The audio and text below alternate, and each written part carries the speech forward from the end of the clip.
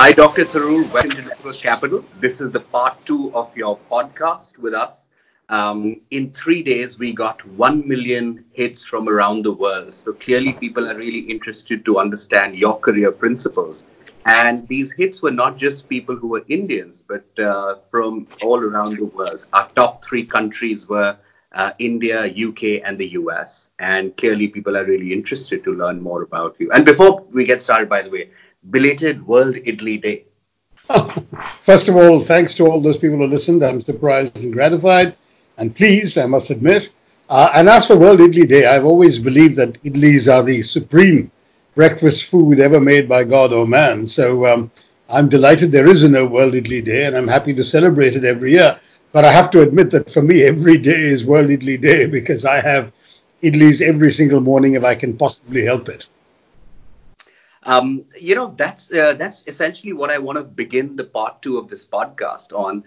You have so many activities. Last time we spoke about your early career. Today we want to talk about your UN days and thereafter. But let's start with your routines and habits. How does your morning look like usually these days? What do you do? Well, these days are untypical days because you and I are both in the middle of a coronavirus lockdown. Do you want me to talk about these days or the average days? An average day, just a regular day. When Parliament is in session. So one wakes up, one reads the newspapers, one actually puts in an hour with a trainer at the gym because that's more and more essential as middle age spread has conquered me and I've lost the battle of the bulge. So I need to do something to counteract that. I have breakfast, which always includes idlis. I look at any urgent messages, emails, and papers relating to the day's Parliament session, and then I head out to Parliament. Now, when I'm in Parliament, communications are not just difficult, they're impossible. There's a jammer on in Parliament, so you cannot either receive or send either calls or texts. So you are essentially equipped with whatever you have when you go. Of course, you can step out of Parliament and communicate with your staff in an emergency, and I've had to do that once or twice, like when I was suddenly asked to participate in a debate on which my notes were sitting at home because that debate wasn't supposed to be happening that day. So in those circumstances, you've got to have some means of anticipating responses to unexpected emergencies. But the two clues, I suppose, in terms of your podcast would be adequate preparation, being physically and mentally ready, and at the same time having an escape in case something unexpected happens that requires you to get material, information, data, whatever it may be, from your office or from some other source when you are not in a position to go out and get it yourself. So all of these things happen, and then very often there's a lunch break in Parliament, and unlike other MPs who hang around chatting with each other, which would be fun, I usually come back to my home office, catch up with my staff, see anything else, swap files, pick up more papers, etc., and then return. If I'm speaking in Parliament, a debate, it's one thing. If I'm not, it's often a shorter afternoon for me, and I will allow my office to schedule appointments even on Parliament days in my home office from usually 4:30 or 5 onwards on days when I'm not speaking in a debate. Those appointments tend to go on most days till 8:30 or 9. We will squeeze in a visitor or two of a slightly more relaxed or social nature after that. And then whatever little time remains for dinner and family time. Right now, my mom and sister are visiting, so there is family around. Very often I'm alone, so that's not a big issue. And then I settle down to my computer for my own my email, my communications of a personal nature, and my creative work, which is important to me. Will often take me well past 1 a.m., often 1:30 or 2, on rare occasions even later than that. But the later I go, the less effective I tend to feel the next morning. So I try and keep it to a 3-hour window of 11 p.m. to 2 p.m. on the outside, during which I try to be as productive and creative and write as rapidly as I can. And then the whole cycle starts again the next day. So that's a typical Parliament workday. Parliament weekends involve flying on Friday night to my constituency, Thiruvananthapuram, which is as far as you can fly from Delhi without falling into the water. It's the longest flight and very often involves a stop somewhere on the way. There's very few direct flights at reasonable hours. So Friday evening, I take usually an Air India flight that goes via Kochi, where there's a 45-minute halt, and then lands in Trivandrum. I get home around midnight, and Saturday and Sunday are usually 17, 18-hour days, starting early morning, meeting constituents, meetings, functions, ceremonies, all sorts of issues. And then on either Sunday night or Monday very early in the morning, I would fly back to Delhi to resume the Parliament cycle. The morning flights are 6 a.m., which means waking up at 4 a.m., which is no fun. So if I can get my work done by 7, I would take a 7:20 p.m. Air India flight again that has the additional merit on Sunday night of being non-stop. It comes from the Maldives, stops in Trivandrum, picks up more passengers, and then goes non-stop to Delhi. So that's on a Parliament weekend. The rest of the year is much more difficult to predict because when Parliament is not in session, I tend to divide my time between some days in Delhi, at least 10 days a month in Trivandrum, sometimes more, because that's my constituency and that's where voters want to see me. And the rest of the time is unpredictably scattered amongst domestic and international obligations. I get invited to speak to conferences, seminars, and just individual keynote speeches around the world. And one can barely do 5 to 10% of the events one is invited to. Though, of course, now in the lockdown era, the coronavirus era, there's a blissful lack of travel pressure on all of us, including myself. But in the normal year, when Parliament is not in session, I would expect to take half a dozen flights a week. And that's been sort of the pace I've set for myself for the last 10 or 11 years. And I must say this is a most uncharacteristic and welcome break that we're all locked down right now. Contrast this to your UN days. Dr. Tharoor, I want to understand your career in the UN. You rose rapidly. And one of the things that we want to understand is, one, how different is your schedule as a diplomat from what it is today? And the other thing which you can answer in the next part of the question is that you were able to demonstrate excellence and impact in UN over a sustained period of time. How were you able to do that? UN is not known as the most flexible organization, most nimble organization. What were some of the things that you tried that worked? Well, on the first thing, the differences are so enormous. It's really two different careers, two different worlds, practically. So very difficult to draw any obvious parallels, other than that certain personal and professional qualities would actually apply, it seems to me, in any profession you choose to go to. The qualities of always doing your homework, being thoroughly prepared when you enter a work situation, approaching things in a spirit of openness, to listen to what others have to say, to imbibe information, insights and facts that you may not have known earlier, and then to be able to have the intelligence to synthesize them and derive from them an approach that will guide you to an effective conclusion. These are professional skills that apply in any profession. So too, I think, is the ability to articulate your understanding of the issues, what's at stake, and in that process to inspire your team. If you happen to be the leader of that team or have enough assistants and others behind you, you've got to be able to earn their trust, and you've also got to be able to trust them and delegate enough authority to them so that they themselves feel empowered. There's no point in any team if the only one feeling empowered is the boss. And that's something which, again, I learned early on. And those qualities I certainly applied in my work at the UN and my work as an Indian politician or running an MP's office in India or dealing with Indian issues and constituents. So those two areas, no difference. In terms of how I could get the UN to be a little more flexible, let me say that I did push the envelope in every job I did at the UN and in Indian politics. arguably it was easier to have more success in the UN environment because you did have fairly rigid rules and regulations, but you also had people of greater imagination interpreting them, and people from multiple cultures who came into the UN in a spirit of being prepared to learn from other cultures. The rules were drawn up for the lowest common denominator, to create a situation where everybody from any background, any language, any culture would be equally comfortable, equally at home, and equally able to cope.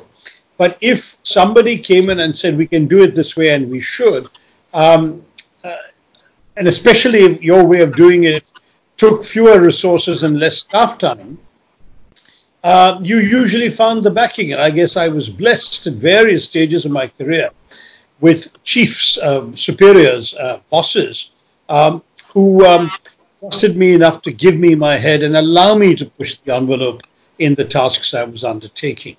So I would say that worked in the UN. In India, it's far more difficult.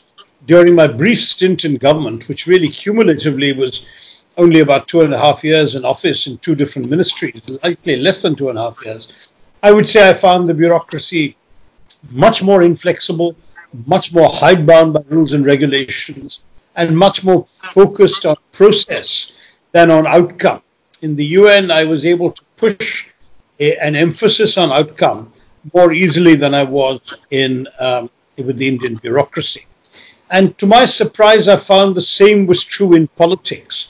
There's a lot about the political world in India that is simply not done in a certain way, and that people are very, very reluctant to grant precedent.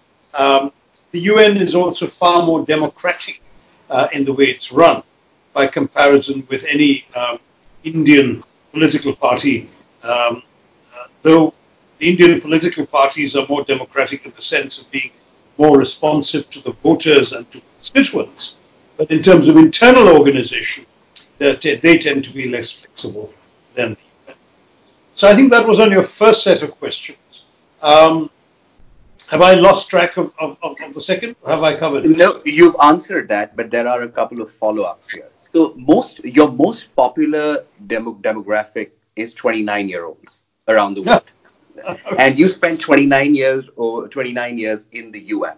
So if you were to divide your career in different phases as an early career diplomat versus really rising to the top, could you just share who were some of your mentors, and how were they able to sort of help you have the impact that you wanted? You wrote a very moving piece on Kofi Annan, and if you could reflect on that and how did that relationship evolve, we'll be very interested to hear.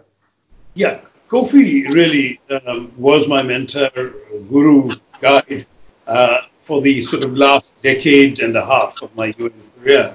Um, he and I came into very close contact from '92 onwards, and we both left the UN. He at the end of 2006, and me April of 2007. So they that 14 and a half year period, I was very strongly marked by Kofi's influence. I think I mentioned in the previous conversation we'd had how an Indian UN official, Virendra Dayal, guided me to join the UN. Did we not talk about that? Yeah.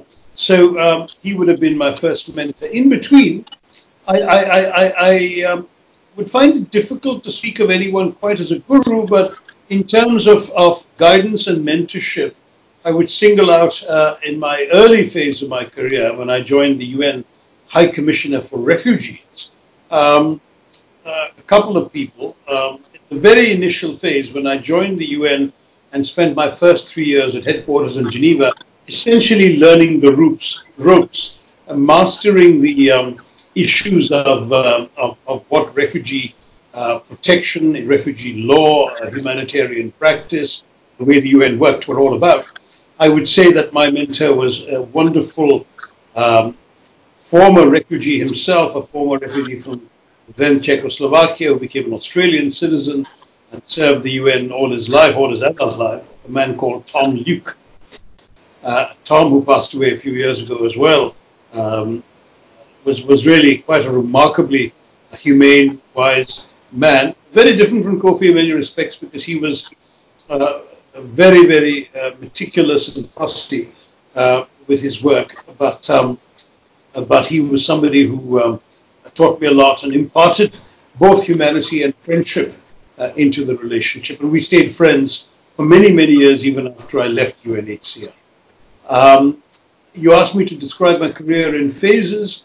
Well, after those 3 years of learning the ropes, I was pitchforked into heading a UN operation myself, heading the UN office in Singapore at the peak of the Vietnamese boat people crisis.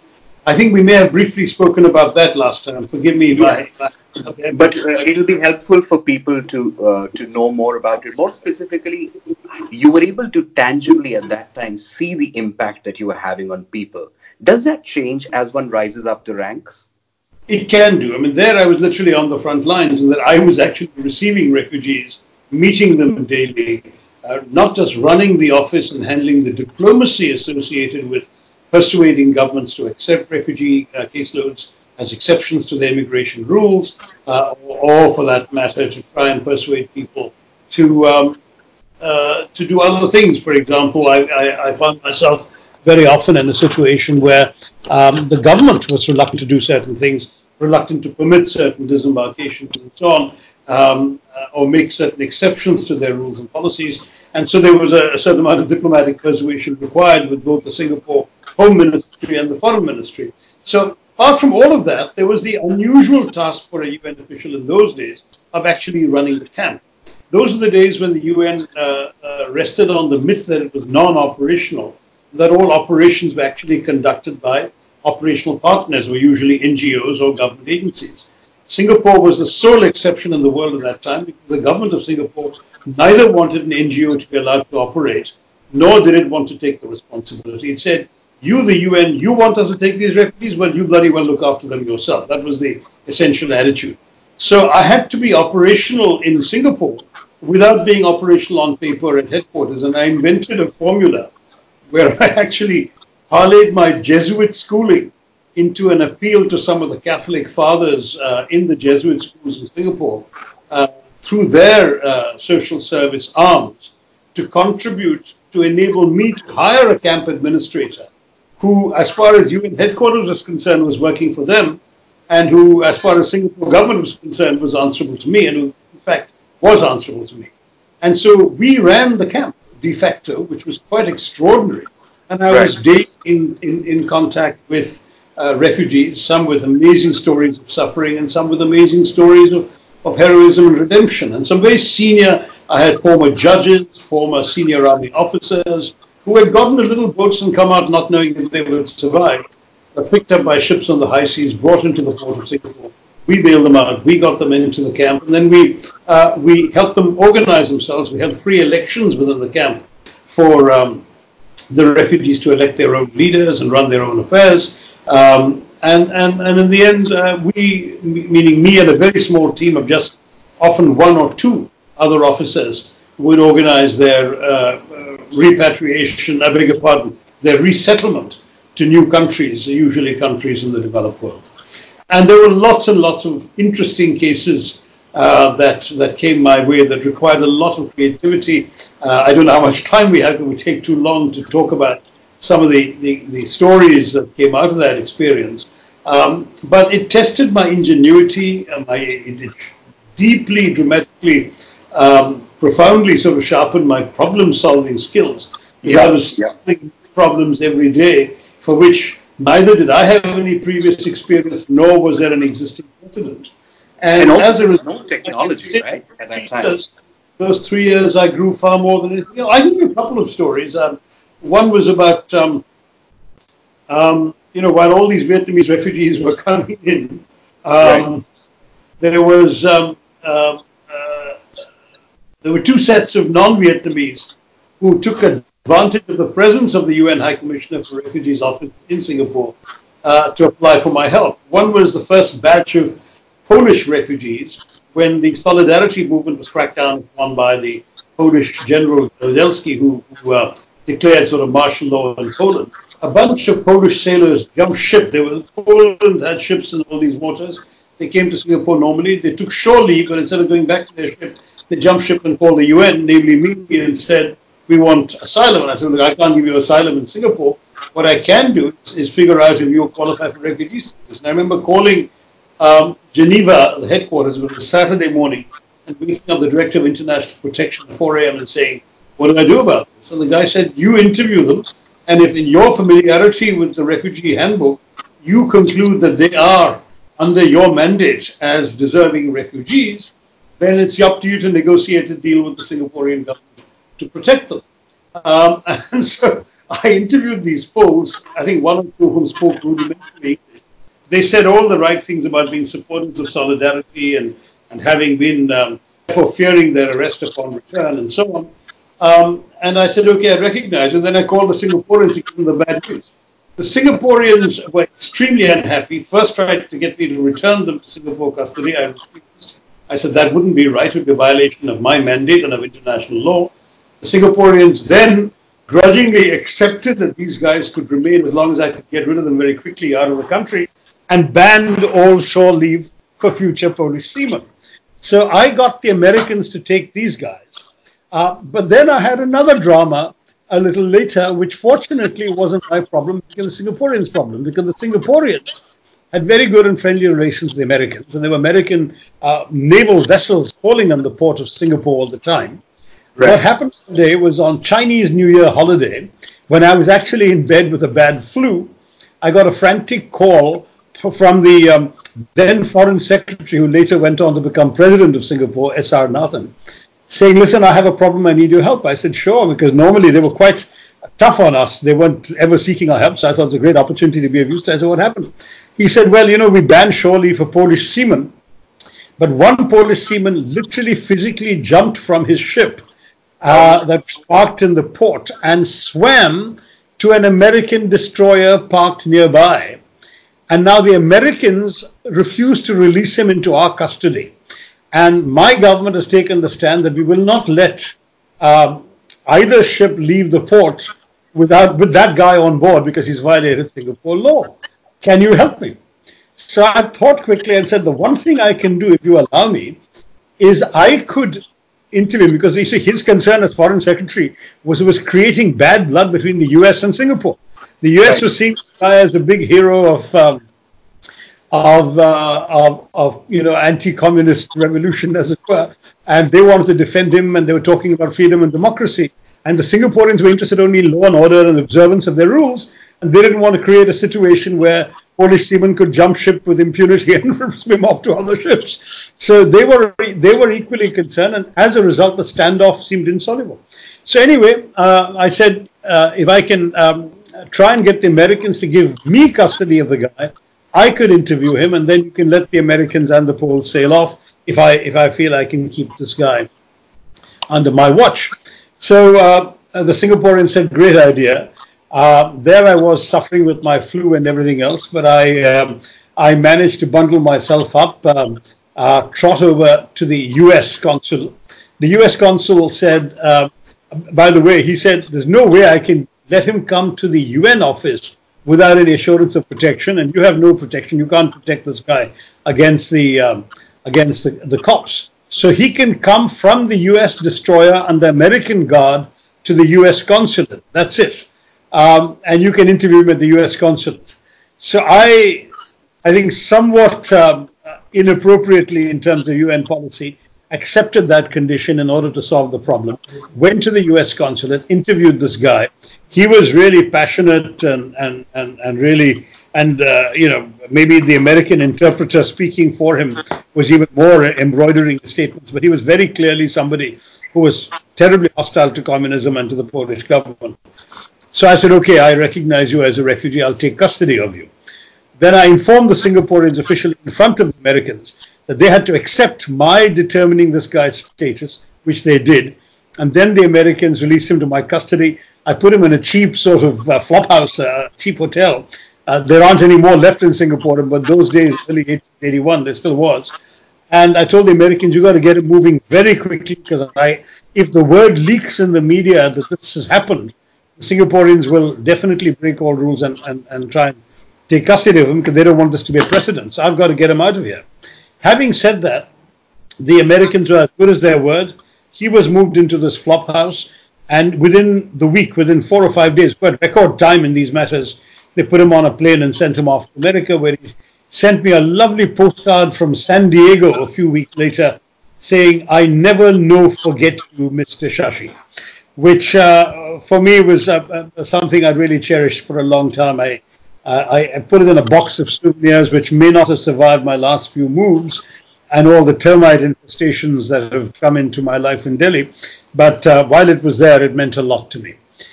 So that's just an example. Another big example were the Acehnese, the first refugees that successfully made it to any Southeast Asian country from the north part of Sumatra in Indonesia, who were fighting a long war of secession against the Indonesian government. Now, for the Singaporeans, it was super sensitive because these guys were fleeing a friendly ASEAN ally, Indonesia, and the Singaporeans had very, very tight Coast Guard patrols around the island. So when these guys landed up in my office, and there were 6, 7 of them, escorted by a man with Singapore permanent residence who was the designated quote-unquote foreign minister of the government in exile, quote-unquote, of the Aceh. At that point, the Singaporeans were incandescent. They were terrified that word would lead to the Indonesians, and they also could not afford to have these guys on Singapore soil.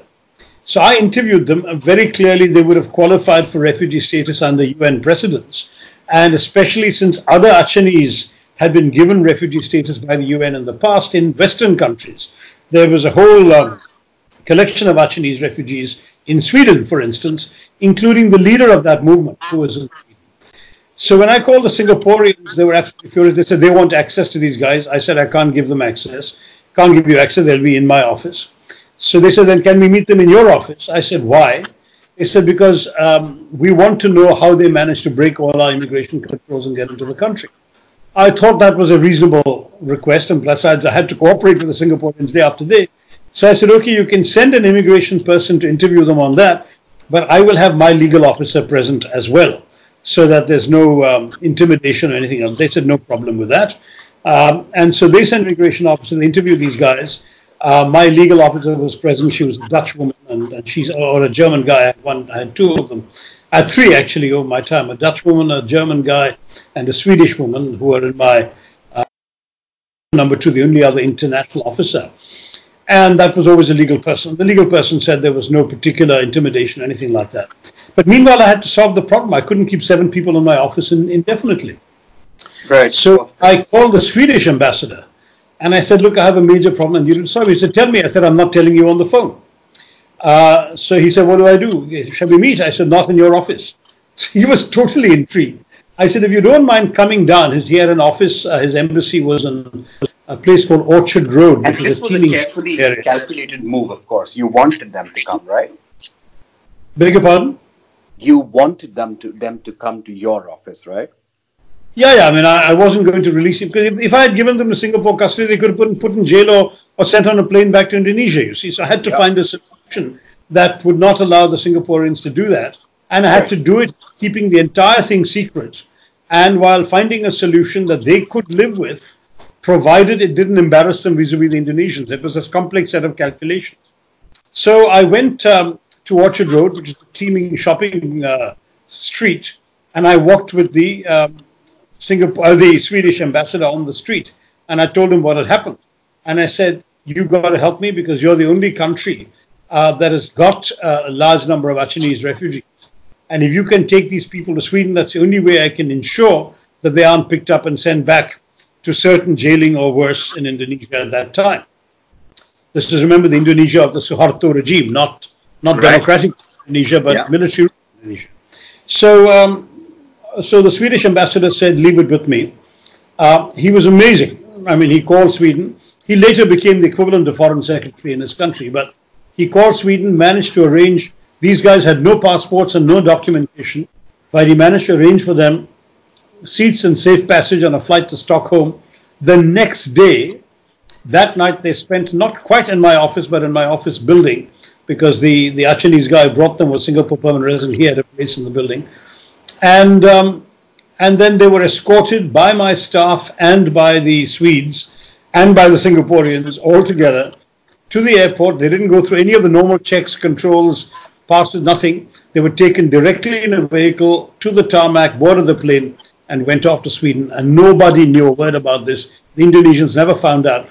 And I couldn't even write an official report because anything could be intercepted. If a report had sat around a file in headquarters and been seen by an Indonesian, all hell would have broken loose. So the only credit I was able to take for doing all this was speaking orally to the Director of International Protection in Geneva. But what made me feel particularly satisfied about my solution was that about 6 months later, a larger group showed up in Malaysia of Acehnese. The Malaysians took the same stand as the Singaporeans that we want them returned. The UN office said no, they wouldn't do it. The Malaysians insisted, and police stormed the UN office because no such solution had been worked out at that point in UNHCR Malaysia. And there was an actual standoff with UN officials having to stay in the office for 2 or 3 days to refuse to let these people be arrested by the Malaysian authorities. Huge drama. All of which, and of course, there was a major political embarrassment between Malaysia and Indonesia, the repercussions of which then spread further, all of which I was able to avoid by doing this when I was in Singapore. So, as I said, the important thing I learned in those incredibly educative 3 years was the importance of creative thinking, out-of-the-box thinking, and being solution-oriented all the time. You can't ask a government to do favors for you that are not in their immediate interest. Unless you can find them a solution that costs them very little or nothing. And in all these examples, in the case of the Polish seamen, of course, I solved a problem for them, otherwise they would have had a problem with America. And one could argue that in this I prevented a problem for them with their ally Indonesia. But right. I also, in both cases, had a solution to offer. I specifically had something to give them that minimized the risk of embarrassment for them. And that, to my mind, was the lesson that I would say I learned from that, from the handling of that episode. Plus the running of the camp, the resettling of the refugees. When I came, we had over 4,000 in a camp that was meant for a few dozen. People were living 24 to a room. There were even one family perched on a tree because they couldn't bear the congestion inside these rooms. And by the time I left, I had brought the caseload down to something like 150. Of course, the departures from Vietnam had also slowed down, so I'm not taking enormous credit, but I had become a bit of an expert on rescue at sea cases, the law around it, the solutions available, and the resettlement available after that. So looking back on all of that, those were 3 of the most exciting and effective years of my UN career. I then moved to headquarters again. The problem is if you do well in the field, they want you back in headquarters. Can I ask a quick question before you go on? These are cases where you can see the problem solving every day. You can see the impact that you've had every day. You were going to bed knowing that you've done, something tangible to enhance the lives of others. When you answer the next part of your question back to the headquarters, could you also tell us, does that change and is that still energizing as much as it is to be on the field? And what can people do to match the same level of energy and enthusiasm when their impact is, say, 1 degree removed from their eyes? No, I wouldn't say it's the same at all. Like, clearly, the 2 major differences are, number one, the work is different when you are in the field, and when you're at headquarters is, whether you like it or not, a more bureaucratic, file-burdened place with formal meetings and all of that stuff. But secondly, and perhaps more relevant in this matter, is that in a field office, if you're in charge, you're the boss. Right. In headquarters, you are a mid to senior level official in a very large hierarchy. And there were when I got back to headquarters, there were at least 3 or 4 layers above me. And so in those circumstances, obviously, the autonomy of decision making that you get in the field was not available to you in a headquarters job. So there I was in headquarters, initially in a very sort of bureaucratic job. I was chosen purely for my command of the English language. There was a job called the Secretariat, which produced and churned out all the official documents of the UNHCR, its reports to the Executive Committee, to the General Assembly, all of that stuff. And I was the deputy chief of it. The chief was a francophone.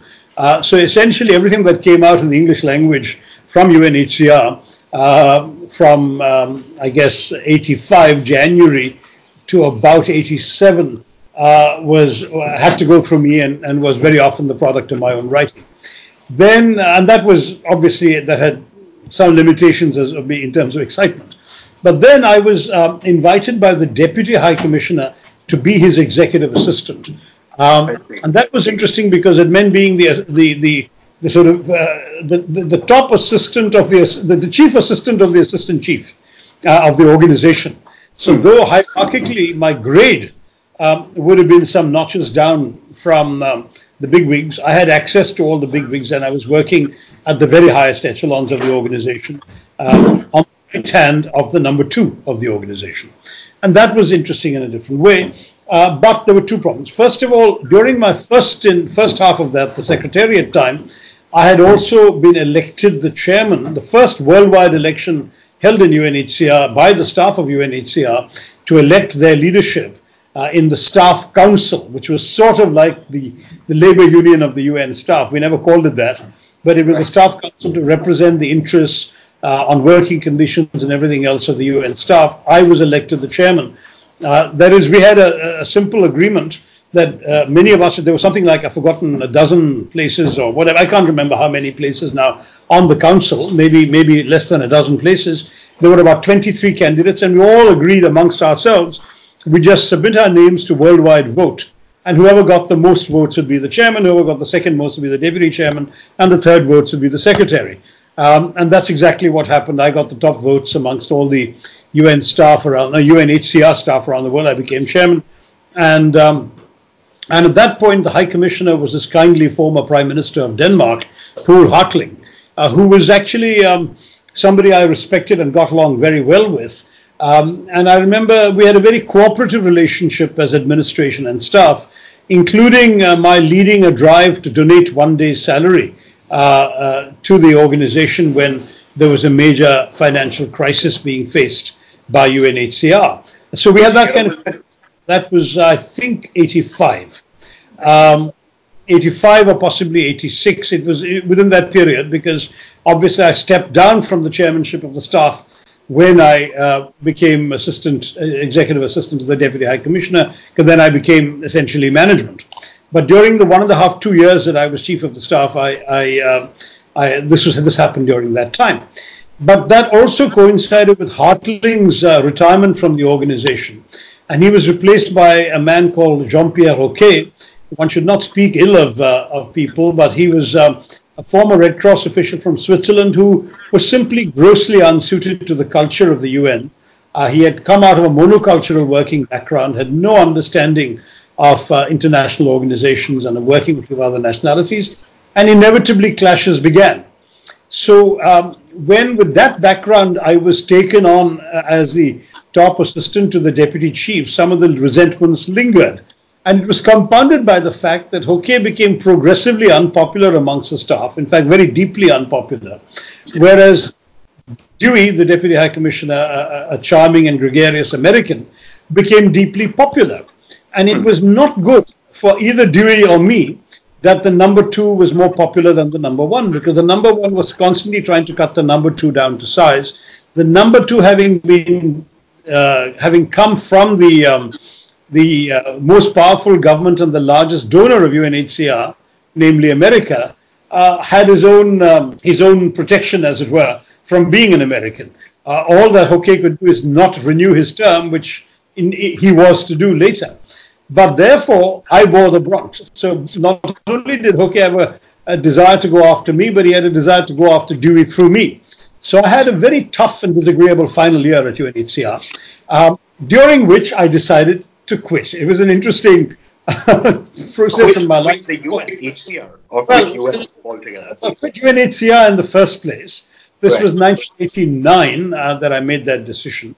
There was a push factor and a pull factor. The push factor was an active dislike of the High Commissioner, who was at that point only in his third year or something. So he was likely to be around. Normally, every High Commissioner got a second term. So I would mean 10 years I'd have to put up with this guy.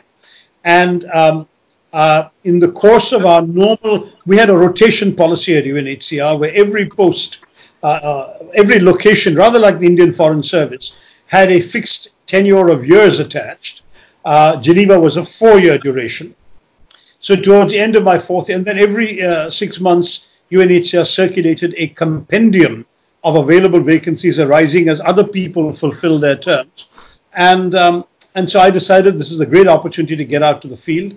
And I applied for and was selected by the board and by the management to be the UNHCR representative in Indonesia, which was still very large, complex, residual set of problems from the Vietnamese, Cambodian, and other operations in Southeast Asia. The region I knew and loved, and I was looking forward to going there. The High Commissioner used a never before used prerogative to unilaterally change that decision and assign me instead to Nigeria, and to assign the person who had been picked by the board for Nigeria to Indonesia instead. Now, I had nothing against Nigeria. In fact, I had very good friends who were Nigerian, but I knew this was done as an act of punishment. And I thought, I don't have to take this crap. If I'm going to be working in this organization for somebody who's going to be looking for opportunities to pettily victimize me, it will not be a pleasant experience. And this is where the positive argument, the pull factor came in, and that was the publication in October 89 of my book, The Great Indian Novel, my first novel, which I've been writing on nights and weekends during my last couple of years at the UN. Which is among my favorite books that you've read. You should really write more fiction. It still is actually my most successful book in terms of number of editions. It's had something like over 50 editions, reprints over the 30 years that it's been around. And in those in that very first few months, it got rave reviews in India. I mean, it was published in England by Viking Penguin to mixed reviews, and published in India by Viking Penguin, or by Penguin. There was not yet Viking; it was Penguin India, to ecstatic reviews. I mean, it got the most amazing praise, and literally unanimous. There was not one negative review in sort of the 100 reviews that emerged in 3 months when the book came out. So it suddenly was the talk, and everybody in India was asking me to come back to India, join them, and so on. And the Times of India's proprietor, Samir Jain, asked to meet me, met me, and offered me a job as senior editor of the Times of India with all the freedom to do my own writing on the side and so on. And I was absolutely willing to take it at that time. But while all this was going on, there were a number of parts of the UN calling me saying, Shashi, we must leave UNHCR, and we understand why. Don't leave the UN. So I said, well, what else would I do at the UN? And one possibility would have been something else in Geneva, like the Disaster Management Organization, because disaster work was similar to humanitarian work. But they had no vacancies at the time, and I wasn't going to hang around waiting. There was a Human Rights Office, but in those days, it wasn't a separate independent office with its own building as it now is. It was literally 4 or 5 people in a corner of the Geneva Palais des Nations, and they had no vacancy, though they were interested in me. And that finally meant that I was pretty much reconciled to leaving because I wasn't going to hang around. But I did write to my old mentor, Viru Dayal, to apologize, saying, you had first recommended I come to the UN. I gave it my best shot. I'm sorry it hasn't worked out.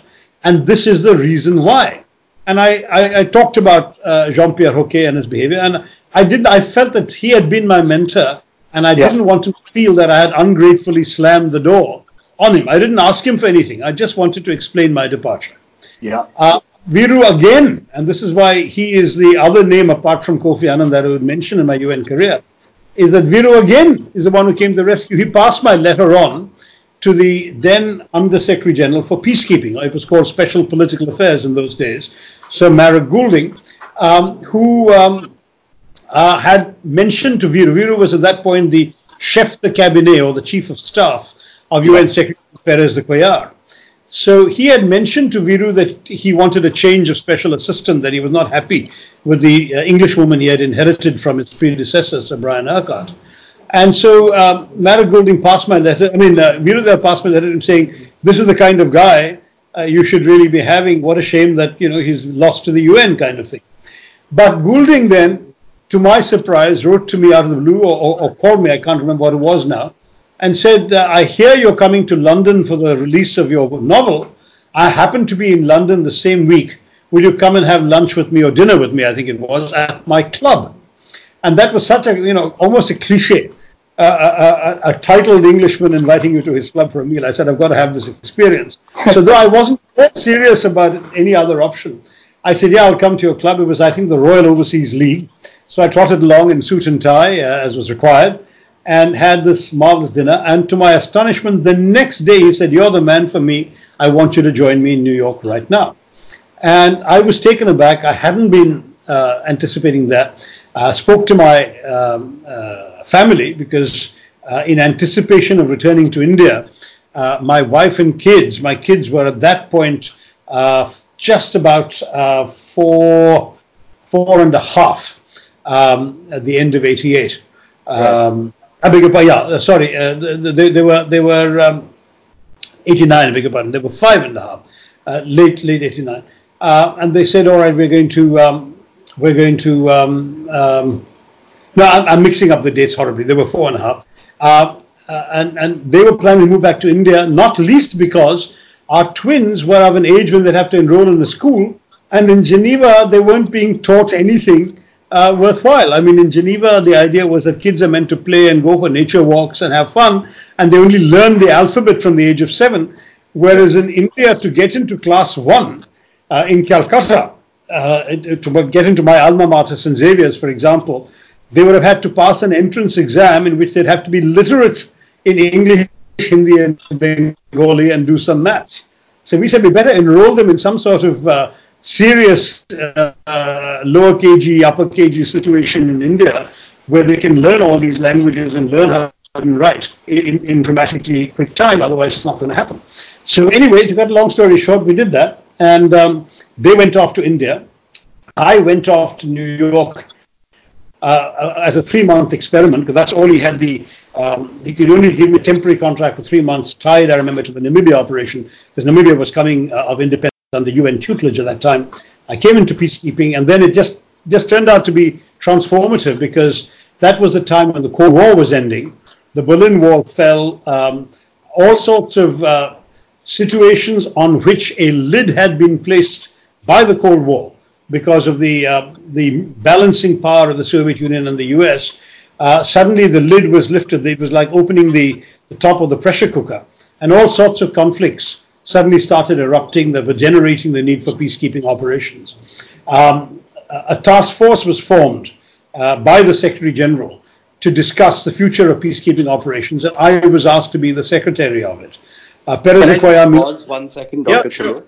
Yeah. So, Dr. Tharoor, these opportunities that were coming to you, if you look at it, like it was coming to you because your work would have spread and people would have talked about the quality of your work, which is why opportunities came.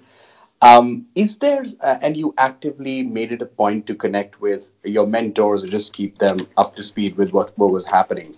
Is there anything else why you thought that new opportunities came your way?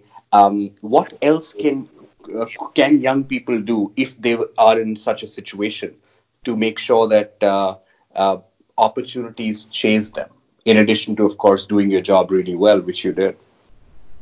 Well, I think the UN, this worked for a particular reason, which is that because of this multinational, international environment, people tend to not be very honest in the formal appraisals of staff for fear of being accused of racism or national bias or whatever. So pretty much everybody gets a very good or outstanding performance evaluation on paper.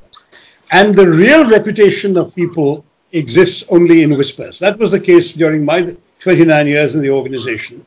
Everyone applied for a promotion or a job on the basis of very good paperwork. But if you call their bosses, the boss would say, the guy is this, or the guy is difficult, or he's very lazy, or his writing is impossible, we have to correct everywhere, whatever, that kind of stuff. Everything is private. So your informal reputation is actually what governed your real opportunities. And I must say that I was one of, I'm sure many, it was a large organization, who had a very, very good reputation, both for the output of my work, but also for the kind of person I was, the way I contributed, my courage in challenging, received wisdom, and even speaking out of turn before bosses.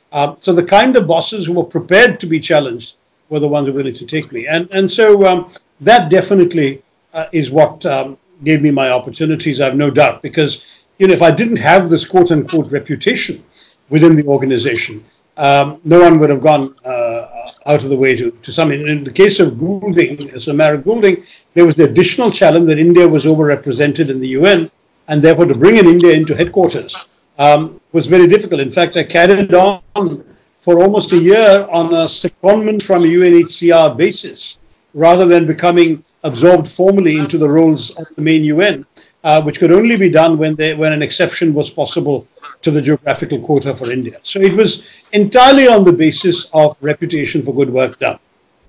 But that's the kind of thing that, when you asked earlier about the UN, as I said, within the very rigid bureaucracy, there is a certain amount of flexibility. And that flexibility comes from informal networks like that. So this happened, and I got into that. And then, again, you got to perform. So initially, I was given a very safe and well-established operation, Cyprus, which had been in existence forever. I traveled with Goulding to Cyprus. I wrote the first draft of the Secretary General's report to the UN Security Council, reviewing the whole Cyprus operation. Goulding was pleased in my work. And then when the Yugoslavia crisis began, he asked me to accompany him to Yugoslavia as well.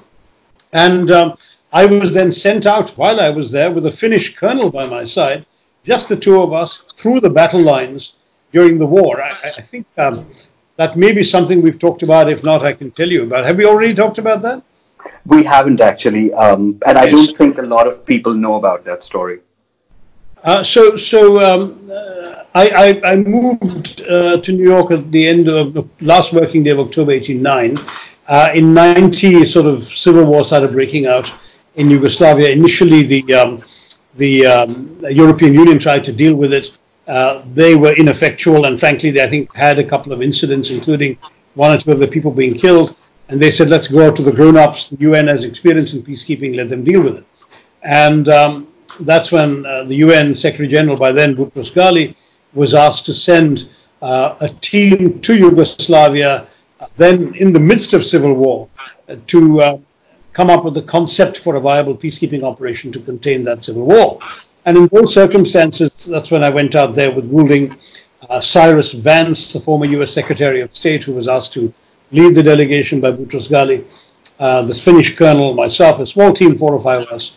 And it was extraordinary because, there I was with 1 year's experience in peacekeeping, and that too in a very stable operation like Cyprus, which required very modest amounts of work by comparison, and Namibia, which was a very brief-lived operation. And here I was suddenly plunged into something. So it was a rapid education, and I learned, again, just like my rapid education in the Singapore stint with UNHCR, I learned very rapidly what peacekeeping was all about, and of course, confronting some of these horrors directly. I mean, I will never forget many of the moments. I mean, for example, flying in a helicopter with Goulding, we had to take a Yugoslav army helicopter because UN being an intergovernmental organization, Yugoslavia still being a member of the United Nations, we were officially there at the invitation of the Yugoslav government. So we had to fly, but the Yugoslav army helicopter was fair game for the Croatian rebels who were shooting at it. So they had to do crazy things like skimming treetops to go below the radar of the rebels, that kind of stuff. How scary was that? Very scary, and there were moments when you thought that if you weren't shot down by the rebels, you will just crash into a tree anyway, so what price your safety? Then another experience where the Serb pilot of the helicopter claimed he had some engine trouble and landed in a place called Pale, which was actually the headquarters of the Serb rebels in Bosnia, just in order to oblige us to meet with the rebel chief Karadzic, which Goulding then refused to do. So we actually sat on the helicopter for 6 or 7 hours without food or water, refusing to disembark and enjoy the hospitality of a rebel leader, until finally the pilot relented or got orders to relent and flew us off again to our next designated stop. Or experiences like about to step into a particular area and being warned that it was mined and I better step out again. Being in this Yugoslav army vehicle driven by a Bosnian Muslim. At that point, Bosnia was still neutral, and going through both Serb and Croat lines and meeting the commanders of field units of both sides while shooting was going on. I've been in a Croatian bunker while the Yugoslavs, then Serbian shells, rained overhead, and I've been in parts of Croatia occupied by Serbian forces and had conversations with some of the most well-known or now notorious Serbian leaders, including the famous Ratko Mladic, who was condemned by the War Crimes Tribunal later. And one of the more interesting and painful experiences of that first visit was actually going to a Croatian area in Herzegovina, the part of Bosnia controlled by the Croats, and the Croatian soldiers there showed me some gruesome photographs of dead babies. I mean, rows of babies with their throats slit, bleeding, and so on, and said, look at these horrible Serbs, what they've done to our children. And 2 days later, I drove across the lines into the Serbian-controlled parts of Croatia near Knin, met Mladic and his commanders, and I was shown the identical photograph, not a similar one, the identical photograph, and told, look how horrible these Croatians are, what they're doing to our children. And I realized the enormity of the fact that these were essentially the same people, so identical, all descended from Slavic settlers in the Balkans going back to the 7th century, separated only by history and a minor difference of religion and language. One had been part of the Orthodox faith and wrote their language in Cyrillic. The other had been part of the Catholic Austro-Hungarian Empire and wrote their language in the English Roman script, but essentially the same language, just 5% vocabulary difference, and the same ethnicity. So they couldn't tell each other's babies apart, dead babies apart from each other. In that horror, they were saying that, they've killed each other. And I met people. I met a man who told me that the neighbor to whom he used to entrust his key when the Civil War broke out had come and raped his daughter. The man that he would give his key to when he went away on holiday, that was a level of trust, and then the trust being betrayed. Or I've had a Yugoslav diplomat saying to me, I've spent all my life thinking I'm a Yugoslav, serving Yugoslavia. Now I'm told I'm either a Serb or a Croat or a Slovene.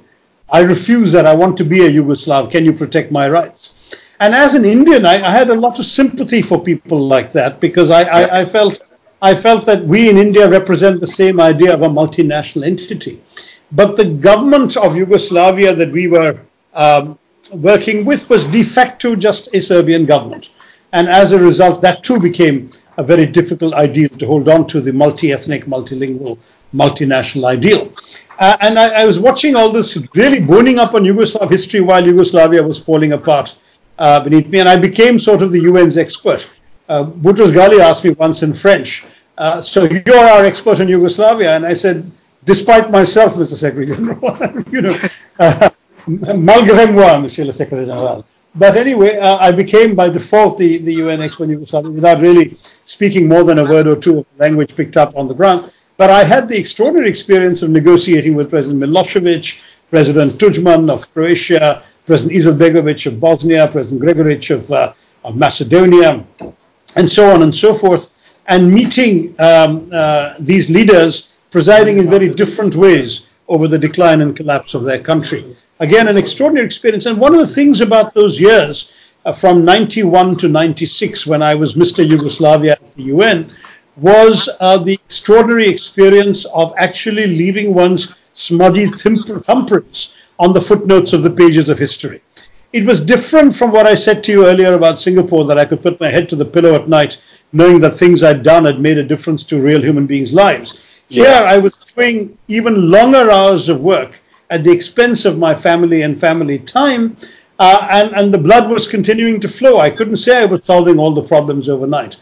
But by getting involved in such a momentous event of world history, I really felt not so much my own importance as the importance of the occasion, of this great human event. I had, of course, ambassadors clamoring for my time and attention day after day. My lunch calendar was full every week. In fact, lunch became my principal meal because I never got home for dinner. Those were the days when I got to the point where I became a very light eater at dinner, because I was very rarely home before midnight. And in fact, my relationship with my own sons was forged entirely over early mornings. Waking them up, getting them ready, giving them breakfast and walking them to school was the only time I had with them, because I never got home before they went to sleep in those years. So that entire period was extraordinary for me as growing up as a human being, growing up as a professional, but even as somebody who had always been a keen student of international affairs, literally watching modern world history unfold in front of me as a minor participant, but as a participant nonetheless, writing the reports of the Secretary General of the Security Council, fashioning the approach of the UN. I remember a decision I made that had an enormous impact. Well, there's more than one. One I can tell you that was quite startling was at that point we had control of essentially of the operation in Sarajevo just as the civil war had begun in Bosnia, and the Serb rebels had marched in and taken over the airport. So the Security Council issued an ultimatum to give the airport to us. The Serbs were refusing to comply, and there was a major standoff, and this was dragging on day after day to the mounting exasperation of all concerned. So I said to Kofi Annan, who had just become Under Secretary General for Peacekeeping, succeeding Mara Goulding just a couple of months earlier, I said to Kofi, listen, I think we've reached the point where this can't go on. I would suggest we go to the Security Council and say, we are washing our hands of this airport issue. Now you, the Council, can do as you wish. Because, you see, in the Council, there was a stalemate between countries like Britain and France that wanted to keep this peacekeeping operation, even though there was still no peace to keep. And countries like the US that just want to take sides, bomb the hell out of the Serbs, and end the conflict that way. So when I said this, there was consternation in the Council. The Council thought I had succumbed to American pressure, or that Kofi had. But in fact, Kofi hadn't and I hadn't. But what happened was we were able to do this because Boutros Ghali was away. That was the day before mobile phones and so on. So there's no way of reaching him when he was traveling. He was on a plane, in fact, when we had to go to the Council. So we just went to his political advisor, Alvaro de Soto. And Alvaro said, sounds reasonable, Shashi. You go ahead. And Kofi went and conveyed this to the Council as the Under Secretary General for Peacekeeping. So anyway, consternation occurred. That was on a Friday afternoon. On a Saturday morning, I was in the office. I had to be every weekend. It was a 7-day week. And I got a call from the French ambassador telling me a high personality from France, I cannot give you the name, is landing in Sarajevo tomorrow. Please make all arrangements and notify the Serbs not to shoot at this. So I was a bit taken aback. I tried to get more details. He couldn't tell me, but the hint was very strong. There was very high personality. Well, because they wanted to forestall an American-led war in Europe, which would have meant essentially a defeat of the European idea. This is early 92. The European Union is coming together. The Maastricht Treaty was to happen in December. This is the wrong time for Europe to find itself completely overtaken on its own soil by an American-led military conflict. They wanted to show they could handle their own problems. So anyway, what happened was indeed that. I contacted our generals on the ground, told them to tell the Serbs there's no choice, a very high personality coming. I said privately, my guesses could be the French president or prime minister of armaments. It's a very, very big wheel, whoever it is. And sure enough, the next day it was President Mitterrand who flew in personally to persuade the Serbs to surrender the airport to the UN. So I mean, that was something that wouldn't have happened if I hadn't essentially persuaded the UN establishment to try and wash hands of the matter. Anyway, that's just one example. There were a few others, but I don't want to bore people with inside stories. I know you have. But anyway, so we had more than our share of frustrations. The entire UN safe area concept, which the Security Council kept using diplomacy as a substitute for operational viability. They declared 6 towns in Bosnia to be safe areas without equipping the UN to defend or protect them. So we were supposed to make them safe by our mere presence, but our presence was never credible enough to deter attacks. So these places kept getting attacked, there were human victims. And then the US kept blaming us for being ineffectual. Well, in practice, we didn't have the means to be effectual because the means had been given to us either in mandates or in troops. And again, a number of things I don't really want to go into technical details, had helped steer this along. And it was very much a case, it was rather like modern courtship, which offers you the possibility of gratification without commitment.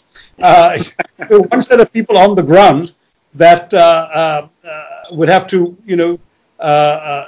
do do the thankless task of trying to be present on the ground with their boots in the hot areas. Another set of people would fly from a great height, drop bombs and fly away. That was their gratification. And our guys on the ground would wake up to live with the consequence of the morning after. They were the ones who made the commitment. So it was just an absolutely ridiculous situation. And to cut a very long story short, it was part of the untenability that made the UN operation such a contradiction in all sorts of ways. So I will not look back on those 6 years as years of great successes or of making a difference other than on the margins of a profound issue. But at the end of the day, those 6 years had 2 or 3 impacts on my UN career. I acquired a vast knowledge and expertise of a key function of the UN, namely peacekeeping. I was constantly being invited in the midst of all this to deliver lectures at places like the Royal Defence College in the Royal College of Defence Studies in England, at the top, the Naval War College in Newport, Rhode Island, the National Defence University in Washington, of course at Wellington in India, even in Pakistan and Islamabad to the National University of Studies that they had a War Studies Centre there.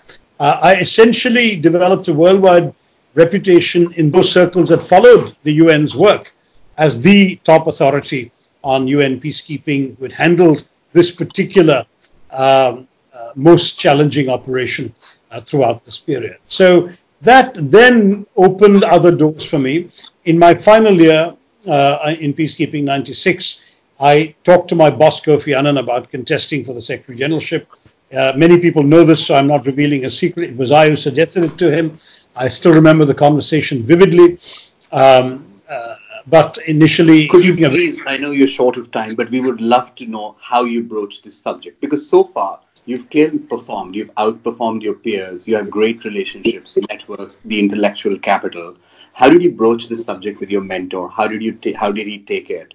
Well, Kofi was Under Secretary General, rather in the sort of Dewey Hockey situation. He was a very popular Under Secretary General under a very unpopular Secretary General. Boutros Ghali had various failings and limitations that made him unpopular, not just within the bureaucracy, but with the diplomatic corps.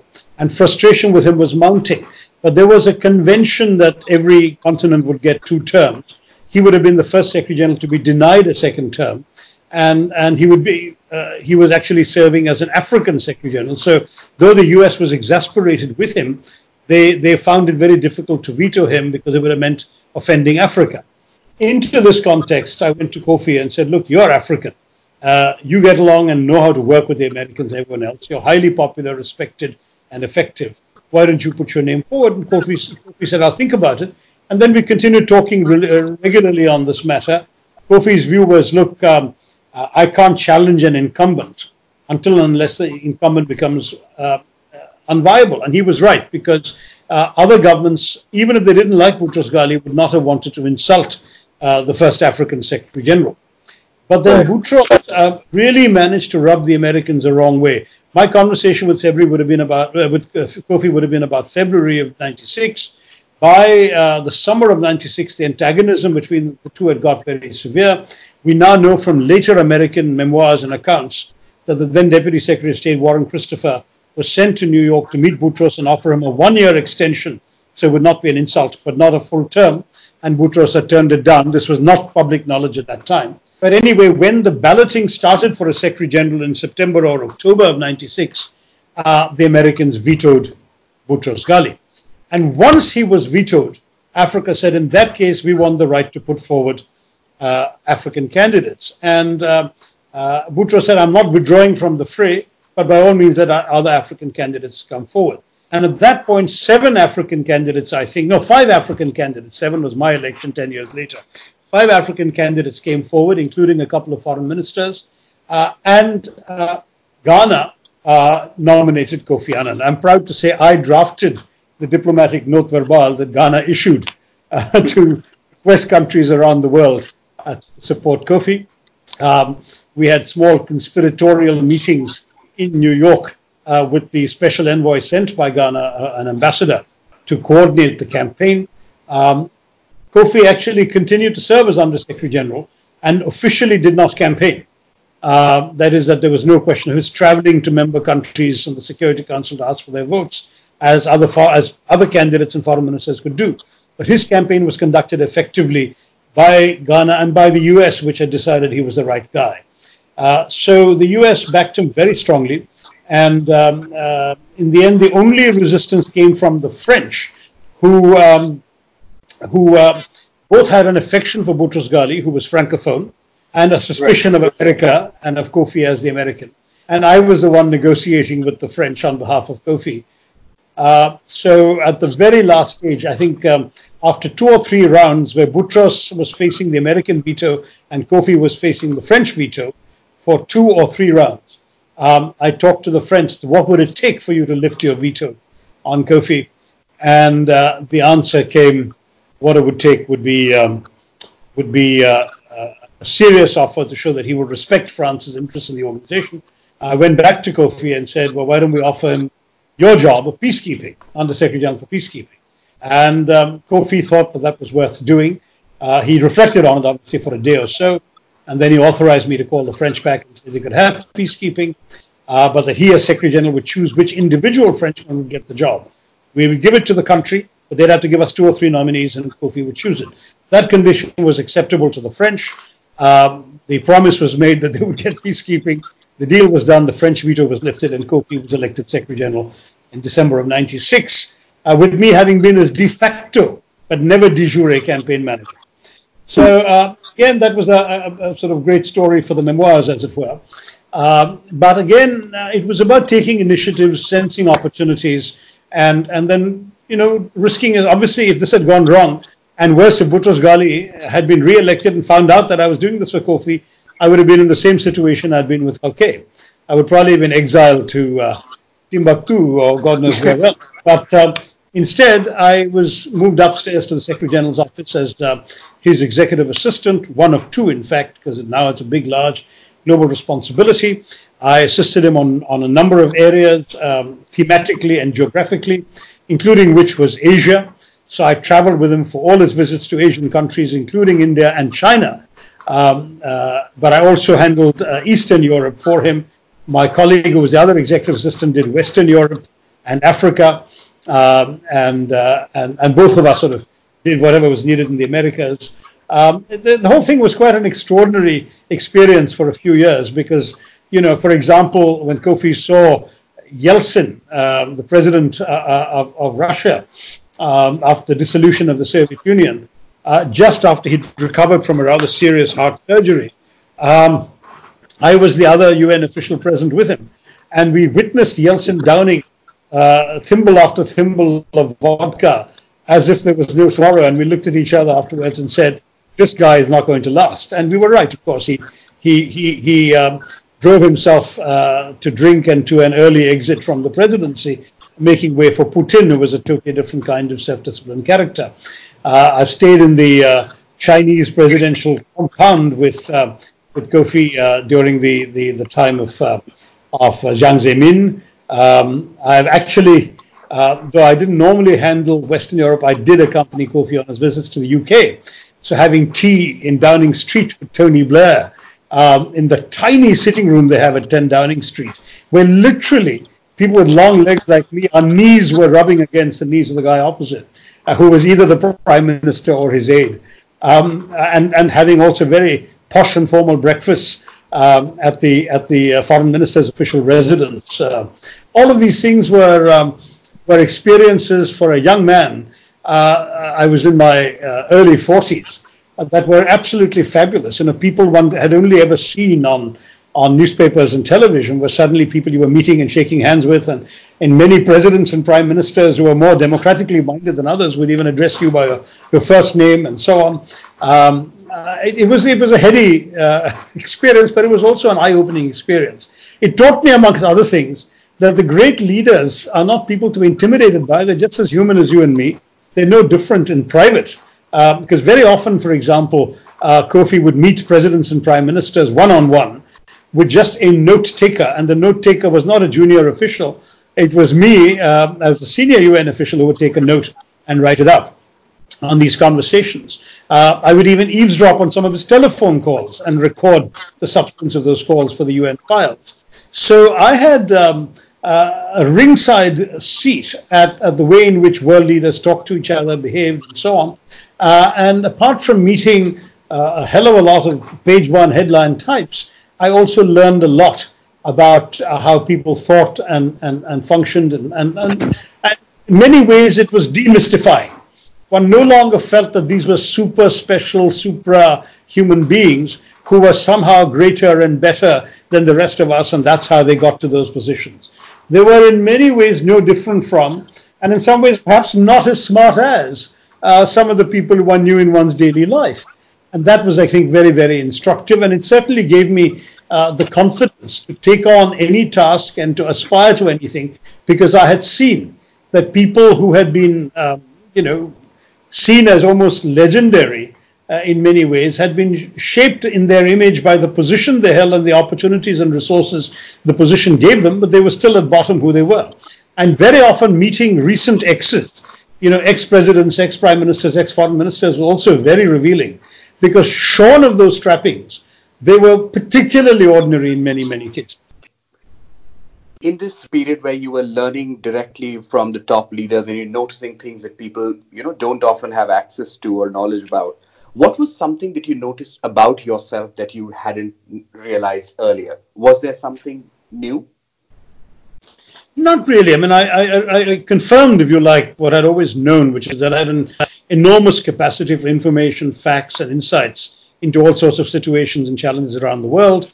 I guess the mind that had grown up in the UN was a mind that had been shaped both by my education, by my own insatiable curiosity, and by the undoubted privilege of access to vast amounts of information and insight that would not be available to people in the ordinary course of things. So I was just absorbing it all like a sponge and growing mentally, intellectually with that.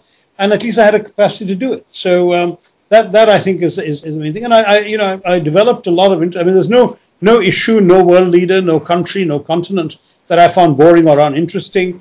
During the Asian financial crisis in the late 90s, I discovered economics was far more interesting than I had ever thought it to be, and that economics actually had a significant component of politics in it. And a lot of my thinking about these things, the clash of civilizations, was something that, for example, Strobe Talbot, when he came to see Kofi as Deputy Secretary of State of the US, was asking the views of all the senior UN officials present about, and the only one in the room who had read the book was me. So I was able to give Strobe my views on the clash of civilizations. And both Kofi and the then Under-Secretary General for Political Affairs thanked me later for having saved them embarrassment, because I had read the book and speak knowledgeably about it. So all of these things was, to my mind, I know it sounds terribly immodest and vain and arrogant. I don't mean it in that sense at all. There are very many people who are very good at various things to do with their job. These things that I needed for my work, I happen to be good at. And Dr. Tharoor, this continues to inspire us. In the third part of the podcast, we're going to explore the final years in UN and, your foray into Indian politics and your writing. And of course, the brief stint in the private sector, which you reflect upon, once a while. Thanks for your time, Dr. Tharoor. I appreciate it very much. Thanks, Utkarsh. All the best. Thank you. Thank you.